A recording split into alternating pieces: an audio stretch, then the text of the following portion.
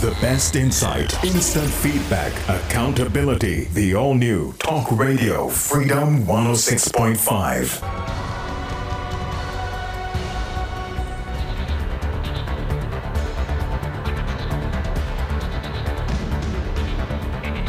Minutes after 7. Well, as I said to you all earlier on, we do have a special interview at this point in time.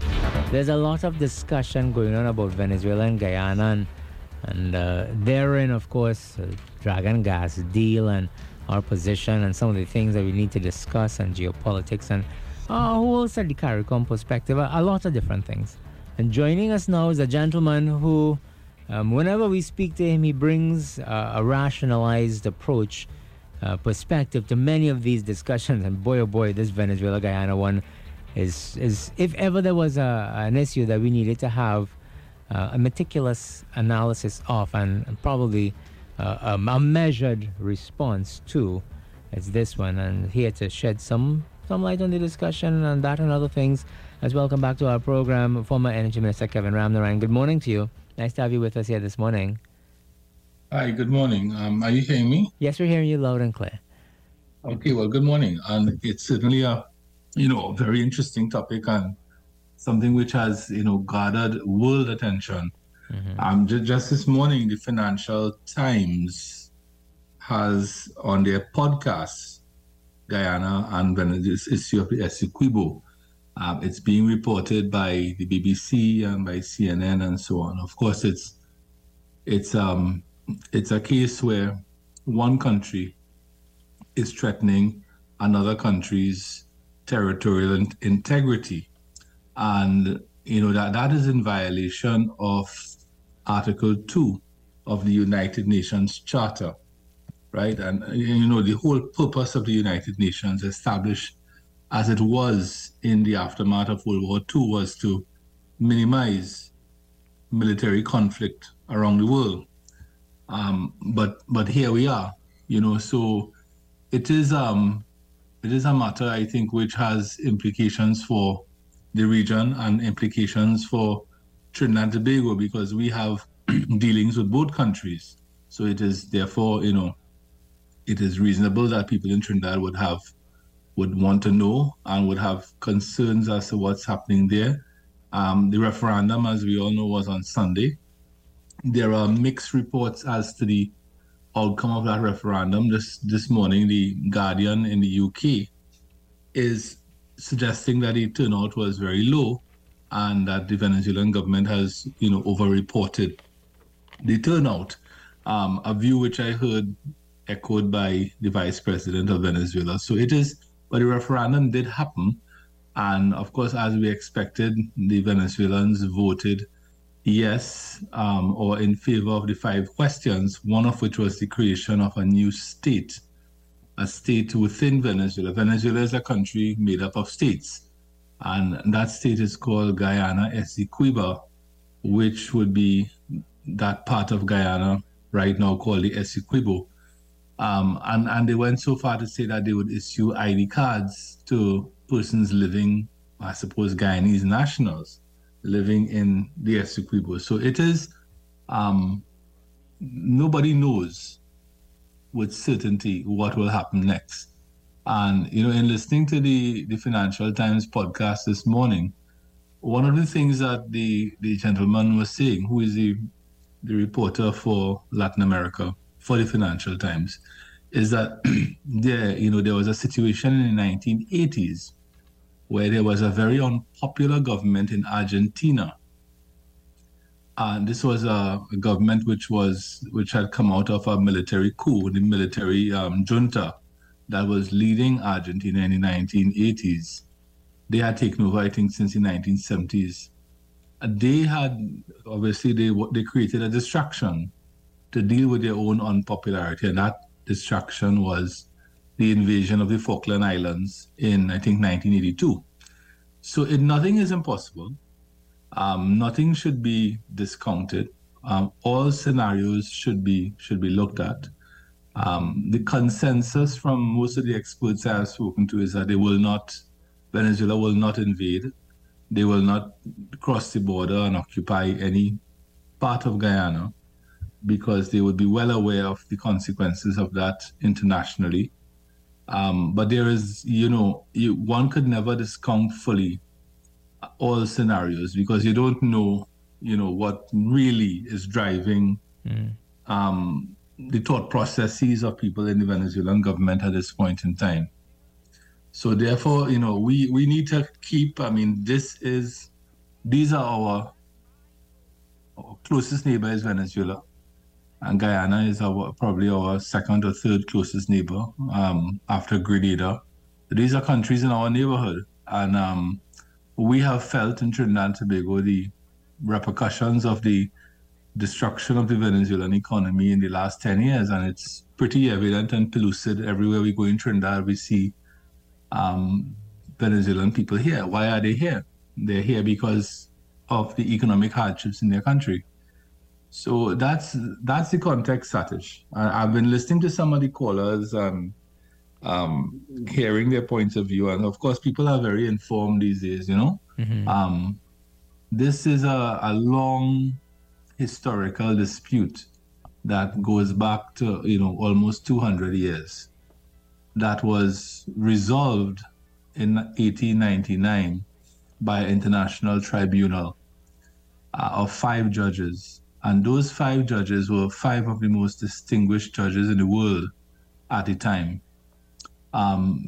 including the chief justices of the United States and Great Britain. And the 1899 award is what has been consistently rejected by the 1899 award, which is what created the boundary, is what has been consistently rejected by Venezuela since 1962.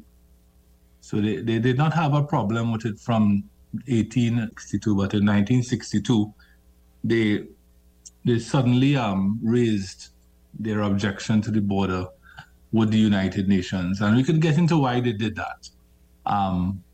But it has been, it is now, so the objection to the border has been with us now for, 61 years, almost as long as Trinidad and Tobago has been independent. And it has cast a shadow over not just Guyana, but the CARICOM region. And I think it was our first Prime Minister, Dr. Williams, who had warned in the mid-1970s about Venezuela's imperialistic ambitions for the Caribbean. He cited this particular matter of the Essequibo, and there was also a couple of the islands in the Caribbean Sea that Venezuela was laying claim to. An island called Bird Island was one of those islands. So as far back as the mid-1970s, Dr. Williams was aware of the inclinations in Venezuela towards this sort of behavior. And here we are today in 2023. Nothing has changed. It's a development that comes at a time that I think nobody expected it. And as you were speaking about the reporter and the possibility of it having some kind of relation to general elections or the popularity or lack thereof of the Maduro regime, is not something to discount. Anything is possible when it comes to politics, and we've had instances, as you outlined, in the past where politicians are not necessarily too far off from using anything at their disposal once it suits a purpose. Well, if we think about it logically, if you are Nicolas Maduro, what are your options? You have your option 1 is to stay in power. Option 2 is, if you're not in power, if you come out of office and you're living in Venezuela, more than likely, the new government of Venezuela is going to make life very difficult for you, because a lot of things have happened in Venezuela over the last 10 years. Mr. Maduro is still on the U.S. State Department website as being wanted and so on, as are other members of his government. So it is likely that if they're not in government, they are either going to have to, if they stay in Venezuela, they're going to face possibly criminal charges or some legal action from the new government, or there might be threats to their life and so on, not having security, or they may have to migrate and live in Cuba or Russia or North Korea or something like that. So therefore, the political objective of the Maduro administration would be to stay in government. And to that end, the United States State Department, high-ranking officials of the United States State Department who are actively tweeting in the last week, including Mr. Brian Nichols, who is the Undersecretary of State. They have all been suggesting that if the Maduro regime in Caracas does not comply with the roadmap that was signed off in Barbados a few months ago, if there's no compliance with that, then the sanctions would be reimposed. And the question naturally that flows from that is what is the consequence therefore for the Dragon deal, which has been moving forward as a result of the United States saying, okay, in January 2023, at the start of this year, we had the news from the Prime Minister that the Dragon deal could move forward because the U.S. had said, okay, Venezuela and Trinidad could go ahead and deal on this matter. And then there was the issue of the modality of payment. And Venezuela rejected payment in kind. And then in October, just 2 months ago, the U.S. again said, okay, payment could be had in cash. So what if that now is reversed? And Trinidad and Tobago, through the Minister of Energy, has spent quite a lot of time, money, and effort on this Dragon deal. In fact, one would not be wrong to say that the Dragon deal is the central pillar of the Rowley administration energy policy. They have made it probably the most important thing that they are pursuing. So what if all that falls apart? And one cannot discount the fact that there was always a lot of political risk associated with the Dragon deal. And as Venezuela ramps up its posture towards our CARICOM neighbor, it becomes more and more politically risky. So therefore, that's where we, and if you ask what are the consequences for us, that's where we stand. On the other hand, I think it's no secret that there are hundreds of Trinidadian companies now in Guyana, doing business in Guyana, because of the booming oil industry in Guyana, right? So we as a country have to be very careful how we balance our foreign policy.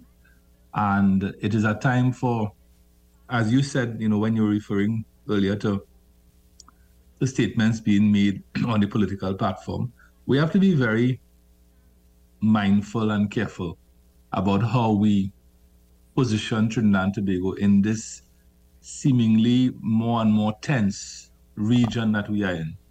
And, because we have interests everywhere. And at the end of the day, foreign policy of a country is really based on economic interest, right? I mean, that's how foreign policy has worked from the dawn of time, that countries pursue their economic interests, right? But at the same time, we do have an obligation to Guyana, being members of CARICOM, being both founding members of CARICOM. CARICOM is 50 years old this year. I have this habit where I like to talk to people who are a lot older and wiser than me. So I spoke to three of Trinidad and Tobago's wise men in foreign policy, and I asked them what was the greatest crisis ever faced by CARICOM in its 50 years, and the answer was unanimous: the 1983 revolution in Grenada, the assassination of Prime Minister Maurice Bishop, and the U.S. invasion. And if you throw your mind back 40 years, some of our callers may be able to do that. CARICOM was not united in 1983. CARICOM was divided on the U.S. invasion of Grenada.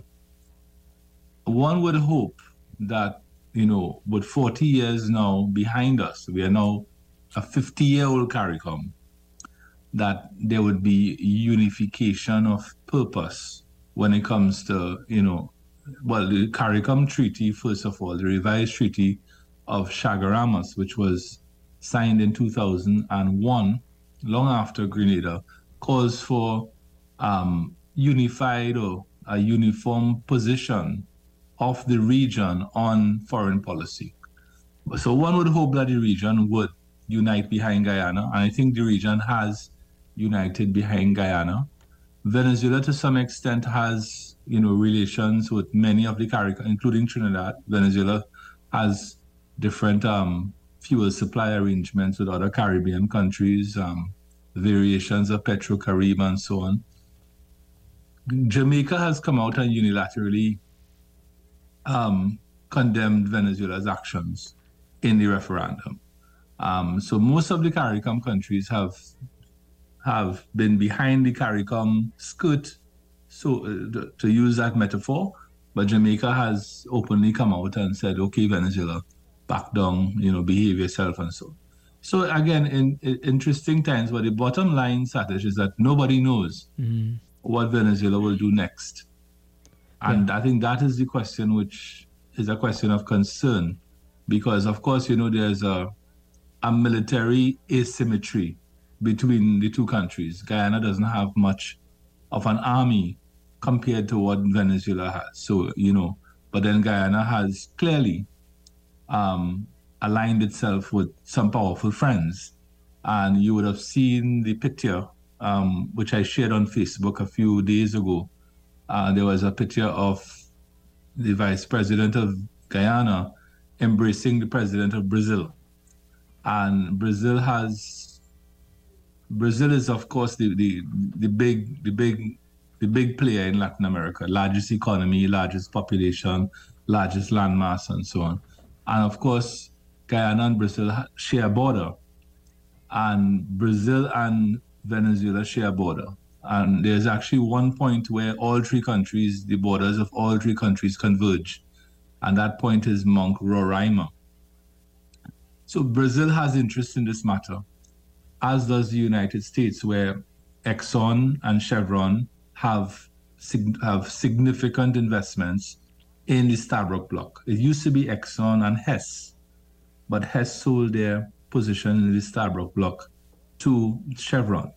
So Exxon and Chevron are, quite possibly the two largest, so two of the three largest oil companies in the United States. And so therefore the US has interest in Guyana. Brazil has interest. Trinidad and Tobago has interest in Guyana. So it is if Venezuela was to contemplate doing what we hope they don't do, then, it begs the question, what does Brazil do? And what does the United States do? And these are natural questions that people will ask if you're looking at all the scenarios that could ultimately pan out. Yeah. But I'll stop there and, No, I think you've done a pretty good job of explaining what's going on and what's at stake, because there are many people who don't understand what's going on with this thing, and you can hear it sometimes in the comments that people make, that they're not too clear on exactly what's going on. All they know is that Venezuela won't take a part of Guyana, and that's all that they know. So just for the interest of the listening public, one of the great minds of the Caribbean is former Commonwealth Secretary General Sir Sridhar Ramphal. Mm-hmm. And he is now, very much, he's about 94 years old. And he wrote a book. And the name of the book is called The New Conquistadors, right? And he sent a copy of this book to me. And the book is his entire summary and experience on this matter, because he was very much involved in this matter when he was Attorney General of Guyana in the 1960s. And as I mentioned earlier, Venezuela had no problem with this border from 1899 to 1962. And then in 1962, they raised this objection with the United Nations. And it had everything to do with the fact that Guyana was about to become independent. And it was and this is Ramphal's explanation of it, 1962 was the height of the Cold War. 1962 was the year that the Cuban Missile Crisis happened. I think it happened in late 1962. 1962 was when President Kennedy was in office and so on. And of course, we recently it's not celebrated, we recently marked the occasion of his assassination 60 years ago. So the United States and Venezuela at the time were close. And in the opinion of Mr. Ramphal, the United States got Venezuela to raise the objection because they were the United States at that time. And this is a totally different world, right? The United States at that time was fearful of another communist country emerging in Latin America. You already had Cuba. And of course, the two main political movers in Guyana in 1962 were one, Dr. Jagan, and two, Mr. Burnham, and both of them were leftists. One would argue that Mr. Jagan may have been more leftist than Mr. Burnham. But it was an attempt to stall the independence of Guyana. And the Guyanese government at the time, which was led by Mr. Burnham and Sir Sridhar Ramphal in 1966, agreed to sit with Venezuela, and they signed something called the Geneva Treaty, which was a mechanism really to talk to Venezuela to resolve this matter. And that, of course, never worked. That never worked. And of course, we come all the way down to 2015. When oil was discovered, this matter of the border dispute was resuscitated by Venezuela. So it is something with a long history. I mean, even the 1899 award, which was an award made in Paris by an arbitral tribunal, very few people I see, nobody has been asking, what is Venezuela's problem with that award? Nobody seems to know. Their problem with the award stems from a memorandum that was written in the late 1940s and made public in 1949. And the memorandum was written by one of the lawyers for Venezuela in the arbitration of 1899. So he's now writing this thing almost 50 years later. And in the memorandum, his name was Mallet Prevost. In the memorandum, he alleged that there was collusion and corruption between the Russian chairman of the tribunal and the British judges and Great Britain to rob Venezuela of the Essequibo. And he asked that the memorandum only be made public after he died. And that's what they call the Mallet Prevost Memorandum. And that is what really drove Venezuela to bring up this whole issue and to challenge the 1899 award. And I mean, this thing has a history. I'm pretty much in contact with persons heavily involved in this matter in Guyana. And this thing has a history going back to the Treaty of Tordesillas in 1494. Of course, Columbus discovered the New World in 1492, and he did so on behalf of Spain. And we know our social studies and so on from primary school. And there was a treaty, the Pope at the time drew a line and divided the New World, the dominions of the New World, which today we call the Americas, between Portugal and Spain. And of course, Portugal got what is today Brazil. That is why Brazil speaks Portuguese, and the rest of Latin America speaks Spanish. So that's the starting point. And then you go forward in history to something called the Peace at Münster in 1648, where the Netherlands got their independence from Spain. And the Netherlands got their independence, and they got their colonies with that independence. And one of their colonies was the Essequibo. So it has a long history, and I intend to do an entire timeline on this matter from the Papal Bull and the Treaty of Tordesillas in 1494 all the way to the current day.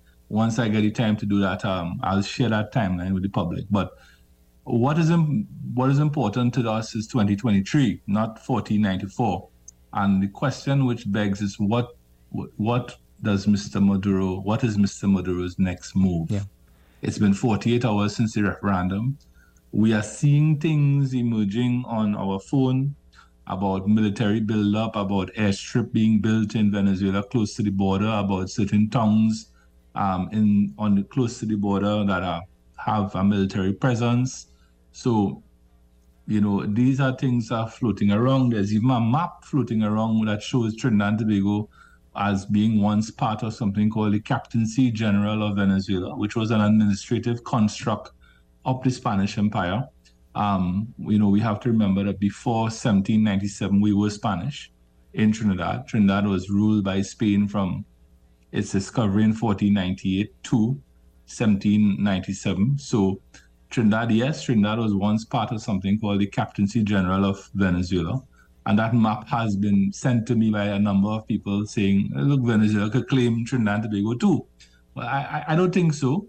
But it's good to know the history. Mm-hmm. That, the region didn't drop from the sky. The region is a product of the colonial expansion of the Spanish, the Dutch, the British, and the French. Those were the major empires that colonized this part of the world. And our history is therefore, our histories, plural, flow from the activities of these colonial powers, between the 15th century and the 19th century, all the way into the 20th century. So that's why history is important to understand. But as I said, we are in 2023, not 1494 with the Treaty of Tordesillas. And the question is, what happens next? Right? And how does that impinge on Trinidad and Tobago and the wider region? So I hope I brought some elucidation and context to this whole matter this morning. I can tell you clearly that much of what you've said, there are people who probably heard it for the very first time. And in all the discussion... And there's one more thing I want to mention, and this is the rule of law. The rule of law also means the international rule of law. The rule of law is not limited to the rule of law within your territorial borders. The rule of law means the international rule of law. And we have something called the international system. And the international system is predicated on the United Nations system, the United Nations Charter. And the United Nations has 6 organs. One of them is the UN General Assembly and so on. But one of the 6 organs is called the International Court of Justice, which many people refer to as the World Court, or the highest court in the world. It sits in The Hague in the Netherlands. And this matter of the boundary dispute has been referred to the International Court of Justice by the UN Secretary General, not by the Venezuelan government or the Guyanese government or CARICOM, by the UN Secretary General, acting in accordance with UN law and international law and so on. So the matter, when I hear people talk about mediation and negotiation, so the matter is before the highest court in the world. And we should allow the highest court in the world, the International Court of Justice, to do its work. Recently, as of Friday last week, they ruled on this matter of the referendum, not on the matter of the border, and they called on Venezuela to refrain from doing anything that would prejudice the substantive matter, which is the matter of the determination of the border and the validity of the 1899 award. So I just wanted to put this whole idea or this whole institution of the international rule of law on the table, that it is taking its course in accordance with international principles of international law. Venezuela has clearly believe that they will not get the outcome they want in the International Court of Justice. But that's not how justice works. If you feel that you're not going to win, that doesn't mean that you dispense with the instruments of justice, right? You have to abide by international law, because Venezuela is still a member of the United Nations. So I just wanted to put that whole international law argument on the table. Yeah. Following the initial statement from the ICJ on Friday, we had both sides claiming that it was a victory. We had Guyana saying that they were successful in stopping Venezuela from doing whatever Venezuela was saying, that, well, the international court did not stop it from carrying out its referendum. And in fact, Venezuela was saying that the ruling prevents Guyana from antagonizing the situation, including extracting anything from the Essequibo region. I didn't read. I read the judgment, and I listened to that judgment. Right. It was streamed on UNTV. Mm-hmm. I didn't see anything like that. Okay. What I heard is the judge, Miss Donahue, very forcefully say Venezuela should refrain from anything which prejudices the determination of the substantive matter. Of course, Venezuela could say what they want, right? But if you just do a simple Google search on that ICJ ruling on Friday, right, with the exception of Telesur, which is the Venezuelan equivalent of CNN, every reputable news source in the world interpreted it like how I just interpreted it, that the court told Venezuela to cease and desist and to refrain. To stand down. And I mean, who is the aggressor here? Guyana is not claiming any part of Venezuela. I mean, in the 1899 award, the claim was for the mouth of the Orinoco and the Essequibo. Guyana is not claiming the mouth of the Orinoco. Guyana is not claiming any part of Venezuela. Venezuela is claiming Guyana. So who is antagonizing and who is irritating the situation? I think it's the country which is making the claim. We need to take a couple messages to take us up to the top. I know that we have callers who would want to be a part of the discussion. We'll take your calls just after the 8 o'clock news. And when we get back, of course, we continue our discussion. There's so much more that we need to discuss, but the explanation that you gave, the history that you gave of the entire situation is relevant to the discussion. Because you hear people making comments in a vacuum, not necessarily taking into consideration all that has transpired to get the matter to where it is at this point in time. But on the other side of it as well, I'd like to get from you some of what you think would be the price that would be paid if actions happen on both sides. If Venezuela decides to act, if they don't decide to act, and all of these things. That discussion and more continues with our special guest this morning, former Energy Minister Kevin Ramnarine, on the other side of the 8 o'clock news. Couple messages to take us up to the top. And of course, on the other side of it, we'll be taking your calls as well. Stay with us. The best insight, instant feedback, accountability. The all-new Talk Radio Freedom 106.5. This is the Morning Rumble with Satish Mahabir.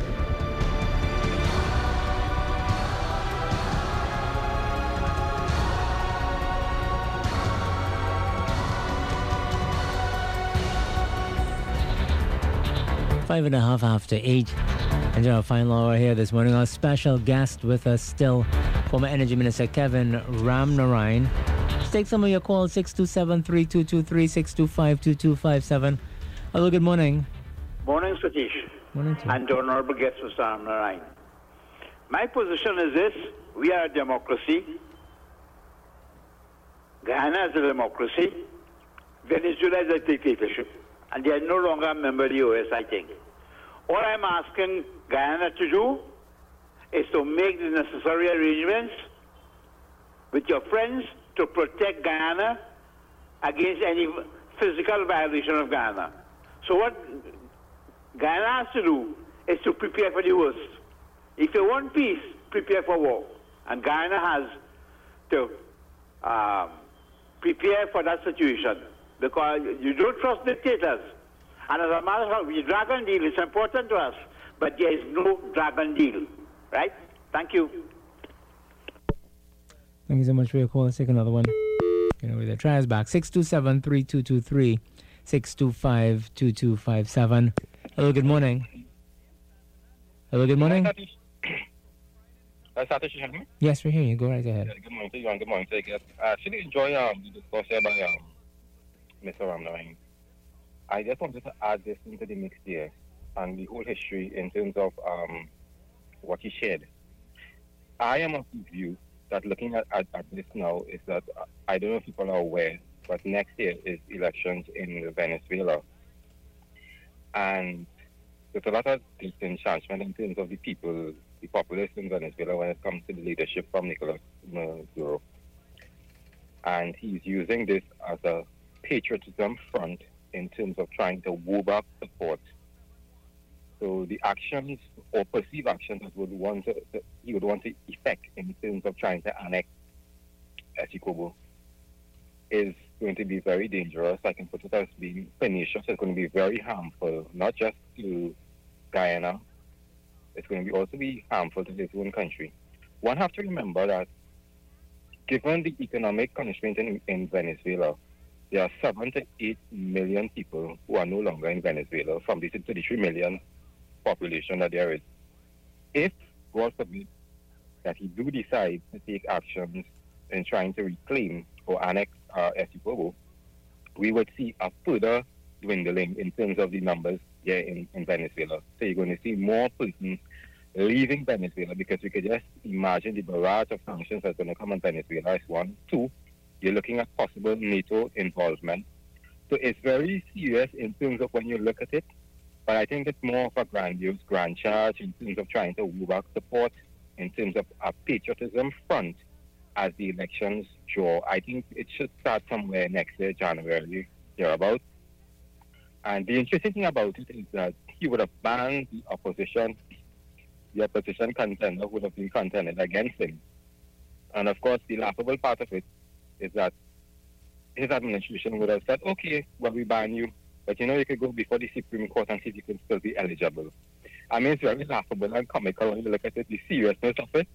But I think the people of Guyana and CARICOM and all over should be not too concerned, but concerned in terms of the development there. Because I would say this, if Venezuela were to invade Essequibo, it's going to have a serious harmful effect, not just on us, but the entire region. Have a good morning. Okay, thank you so much for your call. Let's take another one before we get some comments from Mr. Ramnarayan. Hello, good morning. Hello, good morning, Satish. Former Minister Kevin Ramnarayan, good morning to you, sir. I want to thank you for imparting your intelligence and your knowledge and experience to us this morning. I didn't even know that Guyana was still owed some land via the last agreement. I'm learning so much this morning from you. I'm hearing that some form of an exodus is already taking place from the region, from persons anticipating some form of, confrontation to take place. So I hope that's not the case. But Kevin Ramnarayan, there are several energy companies operating in Guyana currently. In the event, and I hope this doesn't happen, but in the event that the U.S. does not come to anybody's rescue, how do you think those energy companies might respond in the event of Venezuela, for example, doing what they seem to be setting up to do? I'll listen off the air. Thank you. Thank you so much for your call. Let's get your responses, Mr. Ramnarayan. Well, I mean, those energy companies are vulnerable. I think given the two companies involved, Exxon and Chevron, I think the U.S. would have no choice but to respond militarily if there was any interference with Guyana. And I think that is Guyana's greatest strength at this point in time. The fact that the U.S. has so much vested interest in that country. And Brazil also has a vested interest in the stabilization of the region. I think one of the things that Trinidadians, when they go to Guyana, they mainly go to Georgetown. They very rarely go into the interior. In fact, I could tell you that most of the Guyanese, many Guyanese have never seen the interior of Guyana. I have been to the interior of Guyana on a number of occasions, and it's a massive country, and it shares a border. It shares a border with Brazil, and there's a bridge that connects Guyana to Brazil over a river called the Takatu River, and Brazilians and Guyanese freely move between the borders of the two countries, and there is a friendly relationship between the two countries. So you talk about the consequences of a Venezuelan invasion. I think not just the United States is going to put its foot down. I think Brazil is going to put its foot down because they would not want to have the region destabilized. Let's take another call. Hello, good morning. Morning, Durbasa Trace here. I think I am of the view that Venezuela will make an incursion into the Essequibo. It wouldn't be a full-scale Iraq into Kuwait kind of thing, but there will be an incursion, a sort of sampling of the response that they would get, and of course the response would have to be measured. It would be because in any case I don't see them being able to occupy the Essequibo and hold it with any kind of integrity. It would always be suspect that the Guyanese could just go in there, or anybody could go in and help the Guyanese. But I think they would make an incursion there because it would drum up some patriotism in Venezuela. And, there's a leader in place, so he's going to benefit from that. And then there's that election. And then, of course, if there's an incursion, it affects all of us as if there's a full-scale invasion. So we need to calculate on that basis. I don't know what you think. Thank you. Okay, thank you so much. Your responses. And I just wanted to make another point because a caller referred to the Iraq-Kuwait crisis of 1990. The basis of Iraq's invasion of Kuwait was Iraq's allegation or Iraq's suspicion that Kuwait was draining too much oil from a cross-border reservoir called the Rumalia field, one of the largest oil fields in the world. And about 10% of that oil field is in Kuwait and 90% was in Iraq. And the Iraqis accused the Kuwaitis of overproducing from their little 10%. We have a situation not dissimilar in Trinidad, and that's the Loran Manatee field. And again, there's nothing that you could do with Venezuela that does not incur political risk. So we are very close to Shell making an announcement about the development of the Manatee field. I think we'll hear that any day now. We should not forget that the Manatee field is part of a larger reservoir complex, 73% of which belongs to their water. 27% sits in our water. We call that Manatee, and we are going to develop that. Now, previous governments, the Prasad-Bissessar administration, the Manning administration, had pursued the joint development of the Loran Manatee field in accordance with the United Nations prescribed protocol. That has been dispensed with by the Rowley administration, and they have got an agreement from Venezuela that allows Trinidad to develop their side, which is Manatee, on its own. That's good because we need the gas, and it's a project which, we look forward to. But are we saying that there's absolutely no political risk? I think there's political risk because you're draining a reservoir from your side, and the analogy would be you have a mango tree on a border between two neighbors, and one neighbor has 27% of the mango tree and the other neighbor has 73% of the mango tree.